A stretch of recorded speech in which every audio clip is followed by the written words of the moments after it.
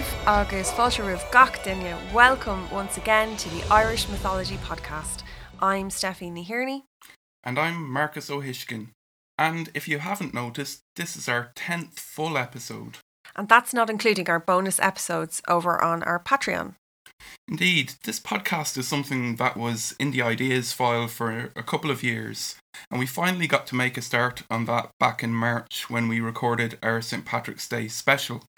So it's really great to be sitting here recording episode 10, and a big thank you to all of our listeners and of course to our patrons for getting us this far, and thanks so much for all your comments and messages on our Instagram and Twitter accounts. Yeah, it's really great to see the listener numbers climb with every episode, and great to get those messages as well. Yeah, your feedback really means a lot to us, and this is also the season 1 finale. Yep, but don't worry, you won't be long waiting for season 2. We'll be kicking that off with The Wooing of Etain Part 1 around the time of the winter solstice, so in about a month's time. But we wanted to draw a line between the end of this story and what comes next. And if you are listening now and haven't already subscribed to the podcast, please do hit the subscribe button so you get a notification for our next episode once it's online. Up to now, our main story arc has focused on 2 sagas, the first battle of Moytura and the second battle of Moytura. But within the saga of the second battle, there's a bit of a time jump of 7 years after the events that take place in today's story. So in season 2, we're going to place some of the standalone stories involving the Tuatha within that time gap and come back to the conclusion of the second battle later in the year. And if you want a sneak peek at what might be down the road, make sure you listen to this episode to the very end of the credits today, as it does contain a bit of a reveal. Our story has 2 parts today, and I'm very excited to say that the first part focuses on my favourite, the Dagda. He's appeared in a lot of our stories so far in a supporting role, but today he's the star of the show. Yes, Ochad Olahar, also known as the Dagda, also known as Rua Roessa, among his many names, is a huge figure in Irish mythology and was probably one of the most important gods, if not the most important, in pre-Christian Ireland. And he's such a larger-than-life figure that we'll only be scratching the surface of the complexity of his character today, but we'll be spending a bit more time on him when we talk about the Wooing of Etain. The second part of this story involves a poetic satire that has a huge impact on the rule of Bres, and we'll be talking about the importance of satire in Ireland and having a look at what Brehon Law had to say about satirists. But just to recap, after the Tuatha defeat the Firbolg in the first battle of Moytura, Bres is installed as their high chieftain, replacing Nuada, who lost an arm in the battle. You can listen to this in more detail in episodes 3 to 5. And the sweet taste of victory turns sour as Bres becomes a tyrant and forces the gods to labour while he lives in luxury, and also sends a huge tribute to a mysterious sponsor overseas. Needless to say, the gods are not one bit happy with this situation. Achma, who has been forced to collect firewood, goes on strike, and with his free time constructs a new system of writing, with which he sends a coded message to the 4 corners of Ireland. This is, of course, the Ogham alphabet that we hear about in episode 7. And this message inspires Jean Cecht, Gobnu and Credna to create a new arm for Nuada, and now the clock is ticking on Bres's rule. So now we're up to date and we can find out if the Tuatha can overthrow Bres as the Dagda strikes back. Fado in Erin. The ones you love and the product of your labour will be carried away to a land beyond the sea if you do not take heed of these words and use them for your protection. The Dagda stares at the words on the birch bark he holds in his hand. Only seconds before they were lines, just lines. Then there were squiggles and shapes, and finally they became words. The Dagda, a hero of the battle against the Firbolg, is starving. Every day he digs trenches for the fortifications that Bres is having built all over Ireland. Every day, after working for every hour there is light in the sky, he returns home to the same scene. The satirist Cridgeon Bell waits at his door, demanding food lest the Dagda's famous honour be broken, lest the hospitality he is known for is questioned, opening him up to ridicule in verse. "Give me the 3 best bits of your food," says Cridgeon Bell. Every day, the Dagda complies. He gives Cridgeon Bell 3 bits of food, each the size of a good-sized boar. This leaves him with 1 measly piece, barely bigger than a piglet. The Dagda once again surveys the piece of tree bark with the words of his brother Ogma carved on them. He stares hard at the lines. Maybe they will reveal something else. The lines turn on their side, become waves, settle into the form of a river, and from that river comes a child. The child has golden hair, radiant skin, and wears flowing robes of crimson, gold, and white. The child levitates until his eyes are level with the Dagda's. "Who are you?" the Dagda asks. The child smiles. "I am the young son, seed of the Shining One, nurtured in water, born of the Valley of the Old Ones." "What do you want?" asks the Dagda. "I want nothing now," replies the child, "but I have something for you." "What?" asks the Dagda. "Advice," answers the child. "And what will you want in return for this advice?" "Only one thing," replies the child. "When I come into the world, and after a time discover my true self, I will ask you to grant me a mound in the Sidhe, which you will have the power to do by then."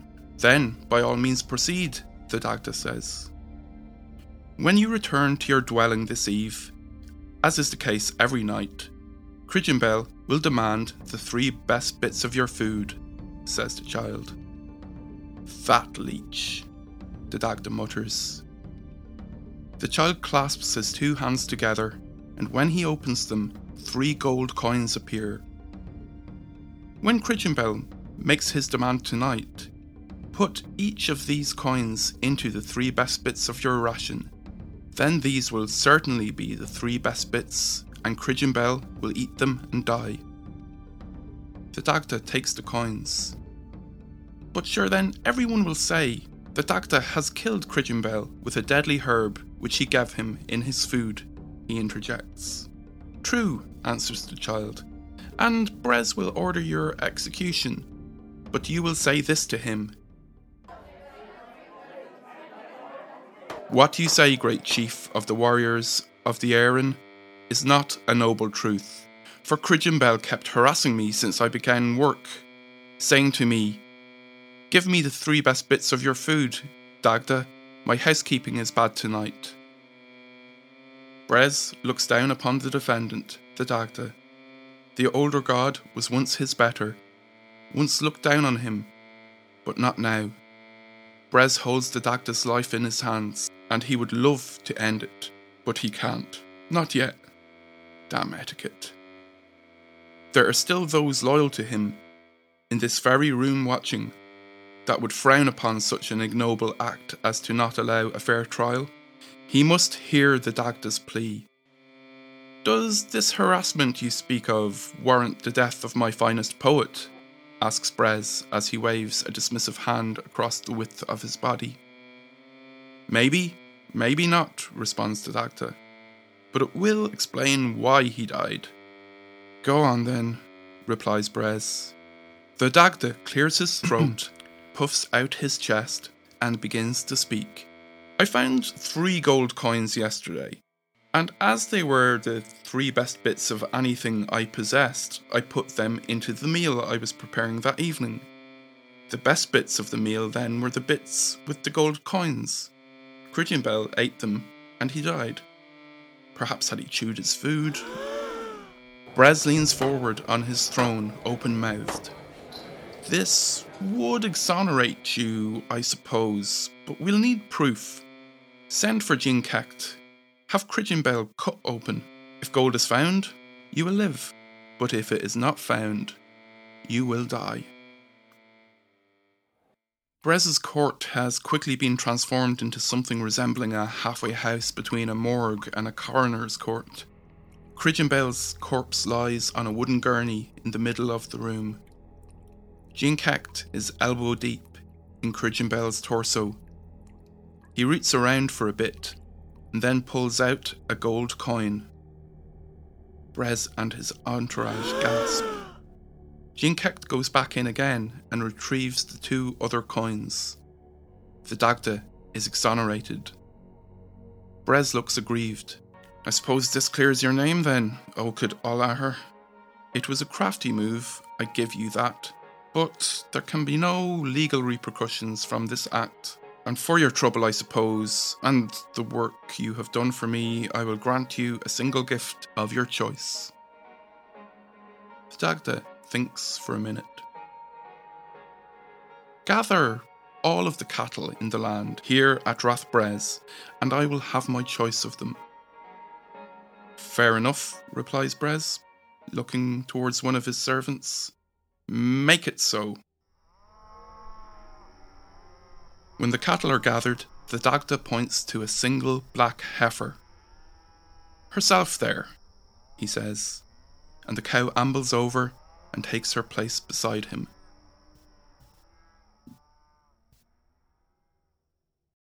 Brez sits alone on his throne. Wind whistles through the great hall of Rathbrez, and the hearth is empty and cold. He is puzzled by the Dagda's choice of prize. A single heifer. I'd have thought he'd have looked for something a bit more substantial. It is a welcome turn of events for Brez, who, all things considered, has been having a few bad days. The tribute is due, and Brez's sponsors have been eyeing up that herd. There are more pressing matters to attend to, however. The loss of Cridgeon Bell, his personal satirist, was a blow to his prestige, and time is of the essence. There are rumblings of revolt. Some rumour of a coded message from Ockma, who has not brought firewood to Rathbrez in weeks, and the tribute of the Tua has been getting smaller and smaller, while the excuses get bigger and bigger. He must recruit a new satirist. Their words will shield him from Ockma's magic. Their verse will strike like spears upon his enemies, words that impale, words that flay. The ones who would challenge him will pay. It is a welcome sight, then, when one of Brez's royal guards leads the poet Corpora into the hall. Brez gestures to the guard to be on his way. Corpora half-heartedly bows. Great chieftain, what is thy bidding? Asks the poet. With the death of Cridgeon Bell, there is a vacancy at Rathbrez for a man of your talents, Brez replies. Corpora glances around the almost empty room. It would seem, my lord, that there are quite a few vacancies. Brez scowls. Indeed, but with your help we can make this place a hive of activity again. Can you give me an example of the kind of work I could expect from you? Corpora frowns. I have travelled far, my lord, and hunger, thirst and tiredness are bearing down upon me. Brez shakes his head. Of course, where are my manners? He claps his hands, and a rag-clad, undernourished-looking servant girl enters the hall. She approaches the throne, kneels and bows, then upon Brez's signal, approaches her chief. Brez whispers in her ear, and she goes out, presumably to prepare a feast, Corpora surmises, as he looks around in vain for somewhere to sit. The servant returns, carrying a small plate, and hands it to Corpora. On the plate are 3 small cakes. He bites into one. It's hard and dry. Corpora forces down the rest of the cake and hands the other 2 back to the servant girl. Show our guest to his quarters, Brez instructs the girl. Rest yourself, Corpora. Tomorrow you will compose a satire for me. Corpora half-heartedly bows. Indeed, I will. He follows the girl to the guest quarters where he finds a stone slab to sleep on and no bedding. The next morning, before dawn, Corpora rises early, gathers his things and leaves Rathbrez. As he walks through the neighbouring village, he recites the satire he agreed to compose for Brez. Without food, quickly on a dish, without cow's milk on which a calf grows, without a man's habitation after darkness remains, without paying a company of storytellers, let that be Brez's condition. Brez's prosperity no longer exists, let there be blight on him from this hour. The poem spreads among the common folk. It reaches the ears of the demigods and gods. What meagre tribute that has to this moment gone to Brez becomes nothing. Nuada calls an assembly of the Tua. Nuada, the Dagda, Jean Kecht, Gobnu, Credna, Bow, Macha, Nyauen, Baumva, Fola, even Brez's own mother, Eru, and the returned Okma stand united. Brez has no fight left in him. He stands down as chief without opposition. Nuada is restored as chief of the land above, and the Dagda becomes chief of the land below, the land known as the She. So Brez really didn't stand a chance after insulting Corpora with that piece of dry cake, did he? No, that was it. Whatever chance he had to retain or regain control, he was finished after that. Sure, you can't be insulting your guests with a measly bit of dry cake. But that said, it's more than you'd get with a cup of tea if you were in England. So, there's that. Well, anyway, satirist or not, that would be talked about. Sure, there was a chap in my class at school who'd make a pot of tea with one tea bag, and his family wasn't short of a few quid either, so he was the talk of the school when that got out, and us only teenagers. That's why they weren't short of a few quid. But anyway, so yeah, that's the end of Brez, or is it?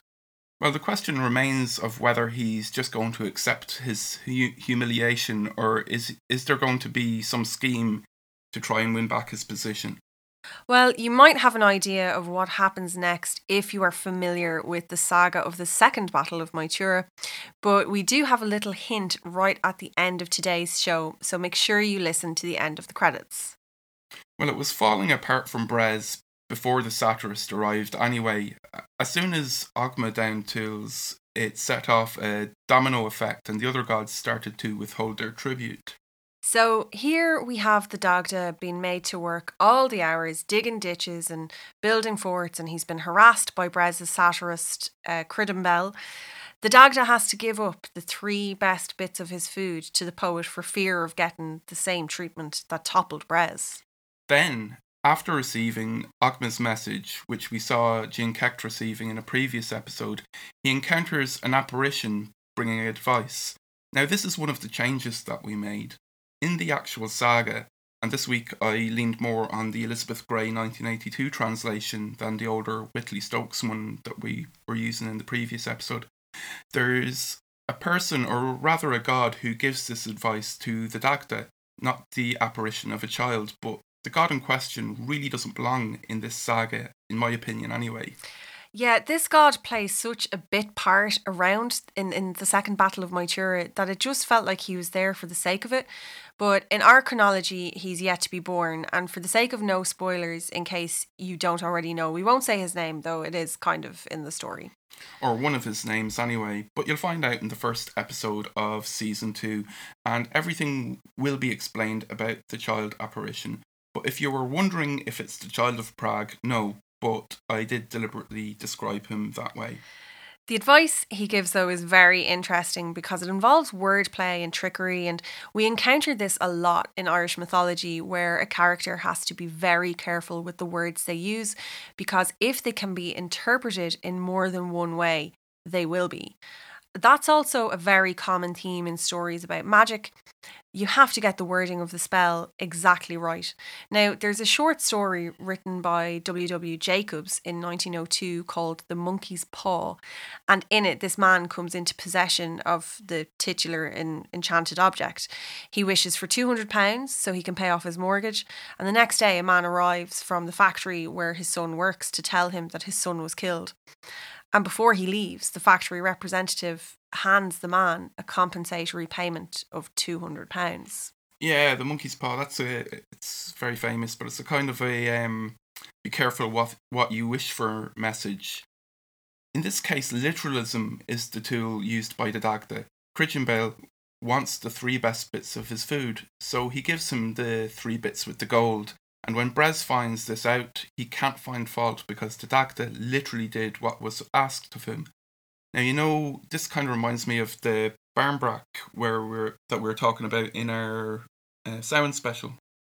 Yeah, it's also almost a trope really in TV comedies now where, there's a proposal. If a proposal is about to take place in a restaurant, someone will inevitably always eat the ring. Recently, the most recent one I saw, I rewatched The Mindy Project, and that happens. And this is a bit of a spoiler alert. I think we're past the spoiler embargo on The Mindy Project, probably. Probably, yeah. Sorry, Mindy Lahiri, if you're listening. Not be gas. Anyway, but I do want to point out, or I do want to mention that hiding gold in food is not all that uncommon in Irish literature. So, do you know the song Peggy Nas Padder? Oh yes, Yeah, so that song, so there's a song, an Irish trad song called Peggy Nas Padder, and the song is about this man who goes off to work, and he's gone for years and years, and then he arrives back. And the song is actually quite funny. The lyrics are all in Irish, but he comes back anyway, and he walks in and he says to his wife, "Oh, who's this?" Because he sees this person, snuggled into her or whatever, and like he says, "Who is this?" And she said, "Oh, it's your child who you've never seen," and he's, it's your baby, and he's like, "I've never seen a baby with a beard before." but in the song, the person that he works for years and years, he doesn't pay him, but when he gives him this cake of yellow meal, and when they cut open the cake, all of the money is in the cake. It's actually, do you know the song Seven Drunken Nights by the Dublin Boys? Yes. So apparently this is what inspired that song. I did not know that. I think. I know both those songs, but I didn't know. Yeah. Yeah. But anyway, I suppose a cautionary tale for people about the importance of chewing your food, really, is the point there. But this whole episode in the saga of the Second Battle of Moytura hinges, as do several stories featuring the Dagda, on his legendary hospitality and his strict code of honour. And this tells us something about some of his characteristics as a god, and also about the importance of hospitality, at least as far back as early medieval Ireland. And this might go some way to explaining why not giving a visitor a biscuit in my parents' house is considered to be tantamount to some class of a war crime. So, yeah. Long history. God, you'd be hearing about that for years. You would. But anyway. Do you remember the time my dad, I was making some food for my dad? It was a sandwich, and I said to him, "Do you want butter on it?" He was like horrified that I would even ask. But anyway, that's not even related to biscuits. But that's hospitality. Yeah. There you go. You'd expect a bit of butter. Honestly, yeah. It was like I'd said to him, "Listen, I've spat in this. Do you?" He just looked at me like I had 10 heads. What? Why would I not want butter in this, mad bitch? He didn't say that. He didn't say that at all. But he was horrified. Yeah. Anyway, the Dagda, according to the Book of his Invasions of Ireland, or the Leabhar Gabhla Éireann, was the proud owner of a cauldron from which no company ever went unsatisfied. The cauldron was known as the Undry, or in Middle Irish, Cor Anshik, the Undry Cauldron, because it never ran dry. Shocker. Yeah. That was a bit on the nose. It was. So in an essay called A Cauldron of Abundance, in a book called Harp Club and Cauldron, which is an anthology of writing about the Dagda, edited by Laura O'Brien and Morpheus Ravena, Chris Thompson and Isolde O'Brolcha and Carmody, they make the link between the Dagda, his cauldron, and a rank in early medieval Irish society known as the Brúgu. The Brúgu was a hospitalier who, according to the Brehon Law Tract, Breha Nemad Tuirseach, was obliged to have a never dry cauldron, a dwelling on the main road, and a welcome to every face. Now, according to Fergus Kelly in A Guide to Early Irish Law, the office of the Brúgu seems to have been one by which a wealthy man of non-noble birth could acquire a high rank through displaying the hospitality and generosity so admired by the early Irish. Another requirement for the Brúgu, according to the essay mentioned by Steffi there, was that he had to have cattle numbering in the hundreds. While at the end of today's story, the Dagda only has one cow, that one will lead to him fulfilling that role later in the saga of the second battle. So Brehon law, which we talked about a lot in a previous episode, was the system of law that was in place in the time of medieval Ireland. And the Brehon law tracts contain lists of offences. And one of these is the refusal of hospitality. This offence was known as the Éiseán Lit, driving away, and it required compensation appropriate to the injured party's rank. So your obligation to provide hospitality varied according to your rank in society. It's not like the impoverished could be expected to host a banquet of some kind, but the Brúgu, as we've heard, was obliged to provide for everyone. So we can see why, if the Dagda to some extent represents this role, why it would have been considered a greater offence to refuse Cruden Bell the 3 best bits of his food than to put the gold that killed him into those bits. Now, we usually delve a bit into comparative mythology on the podcast, and this is an area that can lead to a bit of controversy when it comes to the Dagda.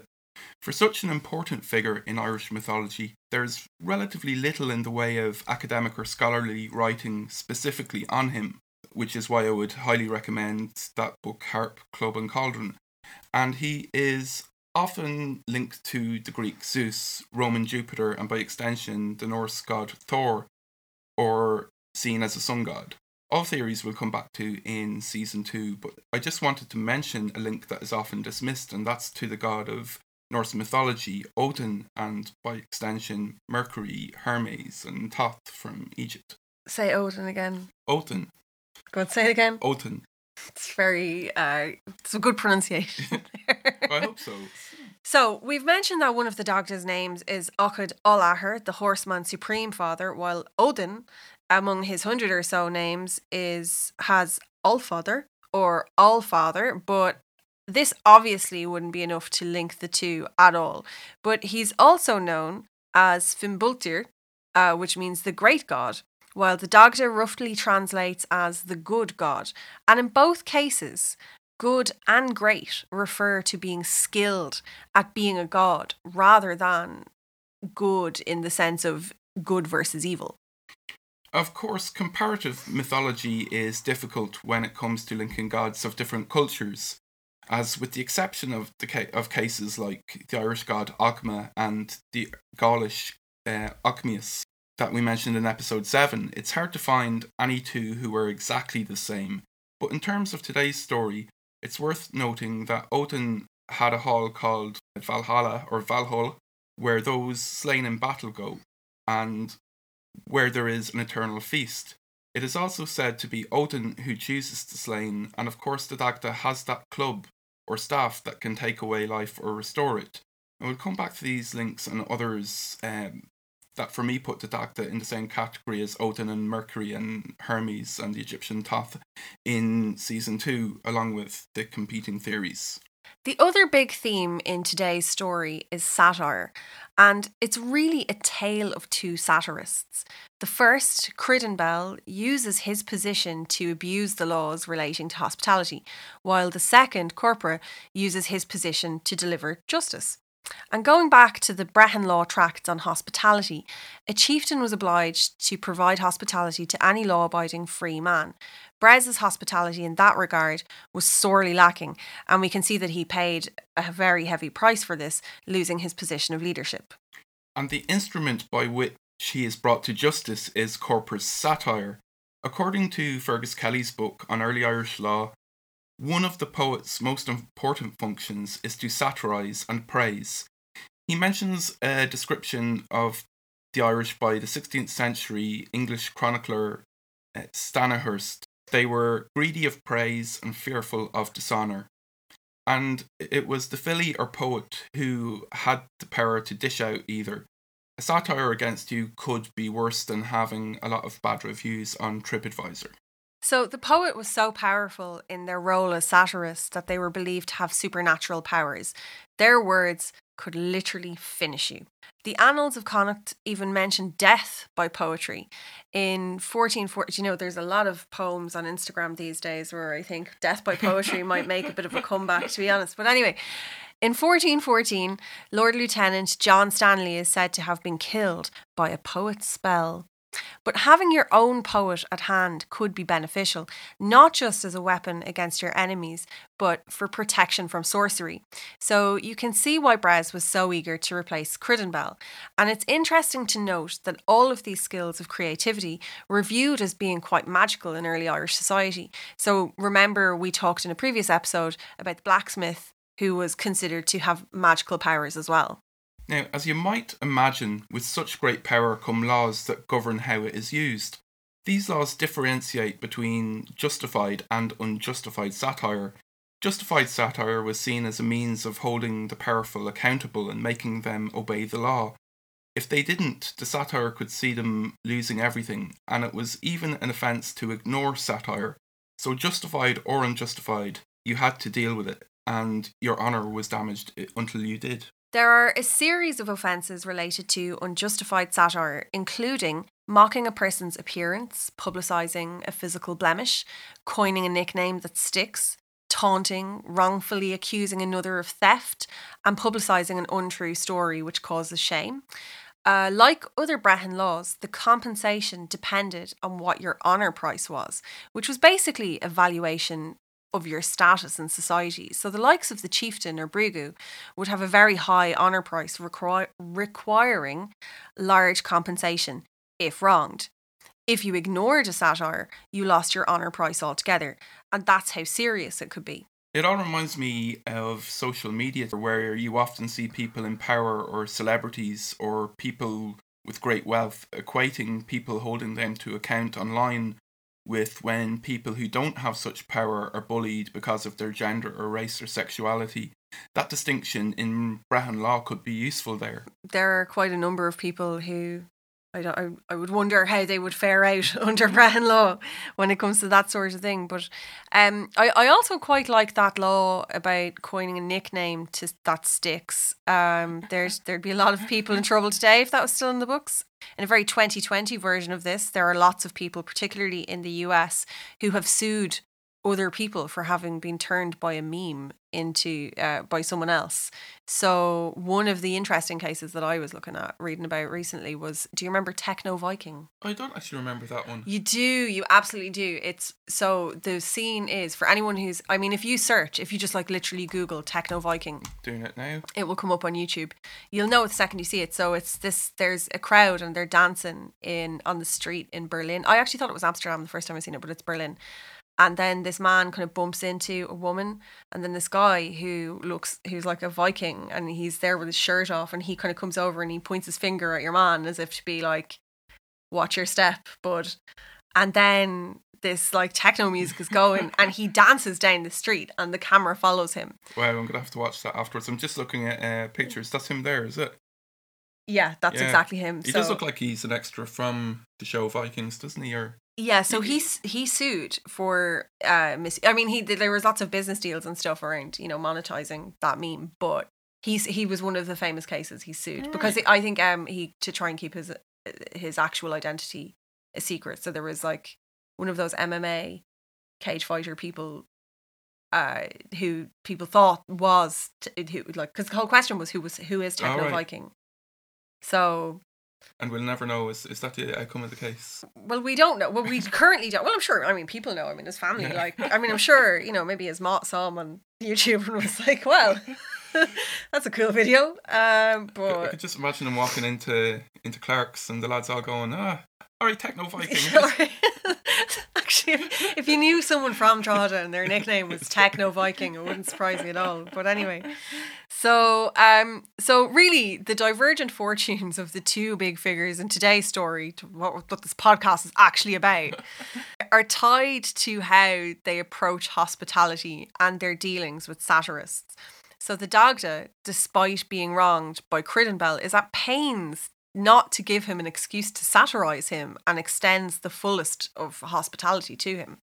While Brez, who is already getting a reputation for greed, is found wanting in the hospitality department. His miserly offering of 3 dry cakes and a bed without bedding draws the justified ire of Corpora, who Brez had invited to his court as a protector and scourge of his enemies. But Corpora ends up bringing about Brez's demise instead. And this brings the other gods of the Tuatha together in a position of strength, opposed to Brez for the first time since Nuada was deposed. Brez is unseated without so much as a shield being raised or a sword unsheathed.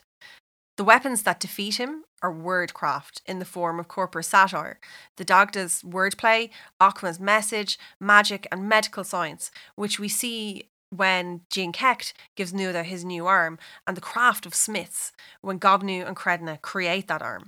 So it seems that justice is restored, but how will Brez react? He's literally lost everything, both physical wealth and power and his honour, and pretty soon someone malevolent is going to come knocking, looking for that tribute that he's been sending overseas. Whether Brez timidly gives in or conspires to win his throne back remains to be seen in Season 2. But as we mentioned, keep listening to the end of the credits today for a little preview. We also mentioned that there's a time jump in the saga of the Second Battle of Moytura. So as Season 2 begins, we're going to work some standalone stories involving the Tuatha into our chronology. There are quite a few, and the mythological cycle, which is the overall name for this collection of stories, doesn't have the same sense of an intact chronology the way the Ulster cycle, featuring Cuchulainn, or the Fenian cycle, featuring Fionn McCool, have. Well, that's all we have time for today, and if you've been enjoying the show so far, you might consider becoming a patron. The Irish Mythology Podcast will always be free to listen to on the usual podcast platforms, but it is not free to make. Your financial support can help us keep making it and continue to invest in things like additional recording equipment, books for research, and down the line, the ambitious one, paying actors and crew to make full cast productions of the sagas you love. There's also a range of benefits at different price tiers, and from just €3 a month, you get early access to each episode's story scripts and enhanced show notes, while from €5 a month you get access to bonus episodes. So go and have a look on patreon.com/Irish Mythology Podcast. And you can find us on Twitter at Irish Mythology P, on Facebook, Irish Mythology Podcast, on Instagram at Irish Mythology, and online at irishmythologypodcast.ie. And if you're listening on Apple Podcasts or another platform that includes ratings, and if you like the show, please do us a favour and give us a 5-star rating. It really, really, really helps us reach a wider audience. And always, always remember, if someone visits you, offer them a couple of rich teas or something, because if you don't, well, they might just go home and tell their ma that there's no raring on you. Or, you know, they could end up writing a satire of your life that results in you being called to a meeting of gods and demigods and having your throne taken from under you without so much as a whisper. So bear that in mind, give us a 5-star rating, and we'll see you next time on Irish Mythology Podcast. You have been listening to the Irish Mythology Podcast, written, presented and produced by Marcus O'Hishkeen and Stephanie Nihirny. Theme music by Damiano Baldoni, Celtic Warrior, on an attribution license.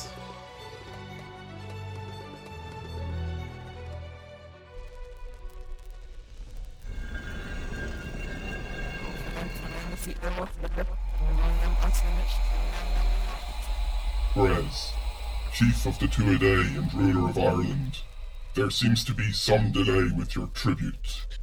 Lord Balor, there has been an unforeseen turn of events. Unforeseen? I am no longer chief. I have been overthrown by sorcery and satire. Nuada has been restored to the throne. A setback in our plan. Never mind. Go to your mother and ask her about your father. She said he lives in a faraway land.